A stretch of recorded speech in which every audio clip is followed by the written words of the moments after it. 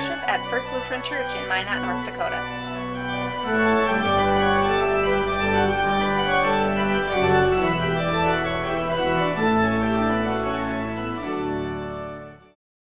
The Holy Gospel according to Luke, the 12th chapter. I came to bring fire to the earth, and how I wish it were already kindled. I have a baptism with which to be baptized, and what stress I am under until it is completed. Do you think that I have come to bring peace to the earth? No, I tell you, but rather division. From now on, 5 in one household will be divided, 3 against 2, and 2 against 3. They will be divided. Father against son, and son against father, mother against daughter, and daughter against mother, mother-in-law against her daughter-in-law, and daughter-in-law against mother-in-law. He also said to the crowds, when you see a cloud rising in the west, you immediately say, is it going to rain? And so it happens. When you see the south wind blowing, you say, there will be scorching heat, and it happens. You hypocrites, you know how to interpret the appearance of earth and sky, but why do you not know how to interpret the present time? The Gospel of the Lord. Praise to you, O Christ. You may be seated.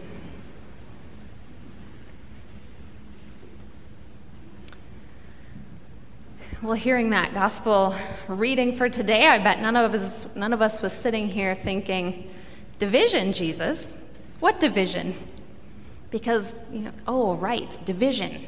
Perhaps one of the defining characteristics of our own society today. And it was not a foreign concept in Jesus' day either, or for that matter, any day between then and now. Division, identifying us and them, it's our tendency in human community. It's a result of sin and its effects in the world. It is not the will of God. And so when Jesus speaks about bringing fire to the earth and households divided, parents against children, and calling us hypocrites, our response might be, quick, turn the page. Let's find something nicer to talk about. But I think part of why this passage is so difficult for us is because it can hit pretty close to home. We can perhaps all think of relationships that have been strained or broken due to differing visions of how the world should be and how we should live in it. In Jesus' day, I'm certain that there were families divided between those who followed Jesus' very counter-cultural teachings and those who strove to not make waves, to just keep the peace with the Roman Empire and all that entailed. But you see, in cases like that, peace itself can become an idol if we value peace above the fulfillment of the kingdom of God.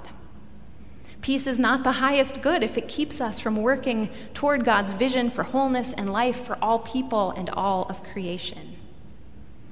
And in fact, it becomes inevitable that as followers of Jesus work to live kingdom values in a human society, there will be divisions as we sort out how to live together as God intends and how to do God's will in the midst of a messy world.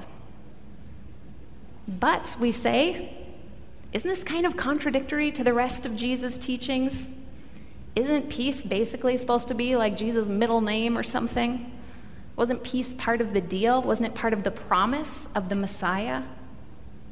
And it's true, we could probably easily point to a dozen different Bible passages associating Jesus and the Messiah with peace. As I thought about some of those this week, I realized we read a lot of those around Advent and Christmas. But near the beginning of Luke's gospel, it's Zechariah who says, by the tender mercy of our God, the dawn from on high will break upon us to give light to those who sit in darkness and in the shadow of death, to guide our feet in the way of peace. And then from the prophet Isaiah, for a child has been born for us, a son given to us. Authority rests upon his shoulders, and he is named Wonderful Counselor, Mighty God, Everlasting Father, Prince of Peace. In the Beatitudes, we read, "Blessed are the peacemakers, for they will be called children of God." And it could go on, and they're all true. Jesus is not against peace. Jesus is not against peace, but he knows that in this world, the message of mercy and grace that he brings is bound to be divisive. Jesus never shied away from the difficulty of bringing about a new world order based on love and compassion, grace and mercy, where God's will is done on earth as it is in heaven. So this angry speech from Jesus in Luke chapter 12 that we just heard, it can seem shocking, but maybe it shouldn't. Because the scandalous and offensive aspects of the gospel pervade all of Luke's writing, not just here in chapter 12. Way back at the start in chapter 1, Mary, the mother of Jesus, sings a song that is still beloved, repeated in our evening prayer settings and often heard around Christmas, what we call the Magnificat. She praises God, saying in part, "God has brought down the powerful from their thrones and lifted up the lowly. He has filled the hungry with good things and sent the rich away empty." That's the vision of salvation. And then after Jesus was born in Luke chapter 2, an old man in the temple named Simeon swept this 8-day-old baby up into his arms and prophesied, "This child is destined for the falling and the rising of many in Israel, and to be a sign that will be opposed, so that the inner thoughts of many will be revealed." And I won't go through chapter by chapter the whole book, but as Jesus grew into adulthood and began his public ministry in Luke chapter 4, he stood up in a synagogue and read from the prophet Isaiah, saying, "The Spirit of the Lord is upon me because he has anointed me to bring good news to the poor. He has sent me to proclaim release to the captives and recovery of sight to the blind, to let the oppressed go free, to proclaim the year of the Lord's favor." And then he said, "Today this scripture has been fulfilled in your hearing," and the crowd nearly threw him off a cliff. So opposition to Jesus and opposition because of Jesus, it's not an isolated idea. It's a consistent reality. If you're like me, maybe you heard Jesus say, "You hypocrites," in verse 56, and you wondered, why is it so hypocritical to just be completely clueless about what he's talking about? Well, maybe it's our selective application of observation and deduction. Because we have heard over and over again as Christians about a world transformed, about an identity and a way of being no longer based on power, but on humility, not on fear, but on trust, not on might, but on mercy, and of course on peace rather than division. The question we're not asking, and perhaps have never asked, we've never paid any attention to, is how do we get there from here? What did you think Jesus seems to be saying here? How did you think this would go? Like a heavy gray sky, the signs are not that hard to interpret. Did you think we could get from a current world order of injustice and oppression, where the weak are exploited for the gain of the powerful, where the sword is the arbiter of law constructed by the mighty to contain and control the masses? Did you think we could get to God's dream for creation from where we are now without even a little discomfort? Did you think we could reach salvation without first enduring the cross? And if that is what we think, then we're fooling ourselves, and we are hypocrites. Because we assume that we can go through the refining fire that Jesus is yearning to kindle, and it won't hurt a bit. But that's not reality. And yet, until Jesus comes again, we've been charged with living the kingdom into reality here, being the body of Christ on earth.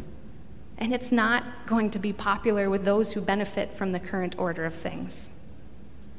We have been called, we've been commissioned to set aside human earthly values in favor of divine.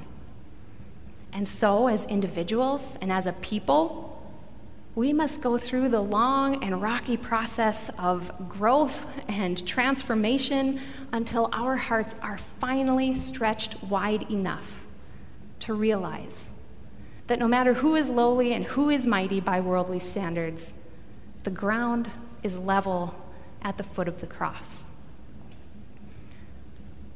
Yes, we worship Jesus as our Prince of Peace, but we can't skip to the end. We can't simply jump over the challenging stuff to get to the good part. We can't gloss over all that is painful and troubling and hard. We don't get to absolution without confession first, and we can't get to new life without going through death. So what we're being confronted with today in Luke chapter 12 is that the story of Jesus is not a fairy tale, where with the wave of a magic wand, all that is wrong in us and among us vanishes. It isn't a quick 90 minutes to a happy ending where we find ourselves sparkling and singing in a world suddenly without greed or idolatry or dehumanization or exploitation and all that stuff that gets in the way of the flourishing of all God's people. If the gospel weren't scandalous and offensive, then this world would not have insisted on killing the one who embodied it and proclaimed it. And if we always find it easy to follow in those footsteps, then we're probably doing it wrong. More often, we find that following the way of Jesus can be a struggle day to day, an internal struggle within ourselves, a struggle in our relationships with our families, our coworkers, our neighbors, our fellow citizens. Because of course there's friction, there's tension, there's division that is deep and vast. But this is a struggle we are called to engage and not to ignore or to gloss over. As Lutherans, we say that salvation and the kingdom of God are already and not yet. Not yet in fullness. Yes, God's power has been made known, but God's will is not yet done on earth as it is in heaven. You might have noticed that. And sometimes the not yet feels so much bigger than the already. Sometimes the refining fire is almost hotter than we can bear. This in-between time is complicated and messy for now. There is division for now. As Paul writes in Romans chapter 8, creation has been groaning in labor pains, and we ourselves groan inwardly as we wait and as we hope, and as we, with the help and grace of God, work toward that for which we hope. In the meantime, we live in division and we long for peace, trusting that in due time the reign of God will be fully realized among us. While we journey this hard road of discipleship through conflict and division, we give thanks that we walk with one who knows the way, with one who is the way, that one who will bring us at last to the kingdom that has no end, to live in perfect communion with God and all the saints. Amen.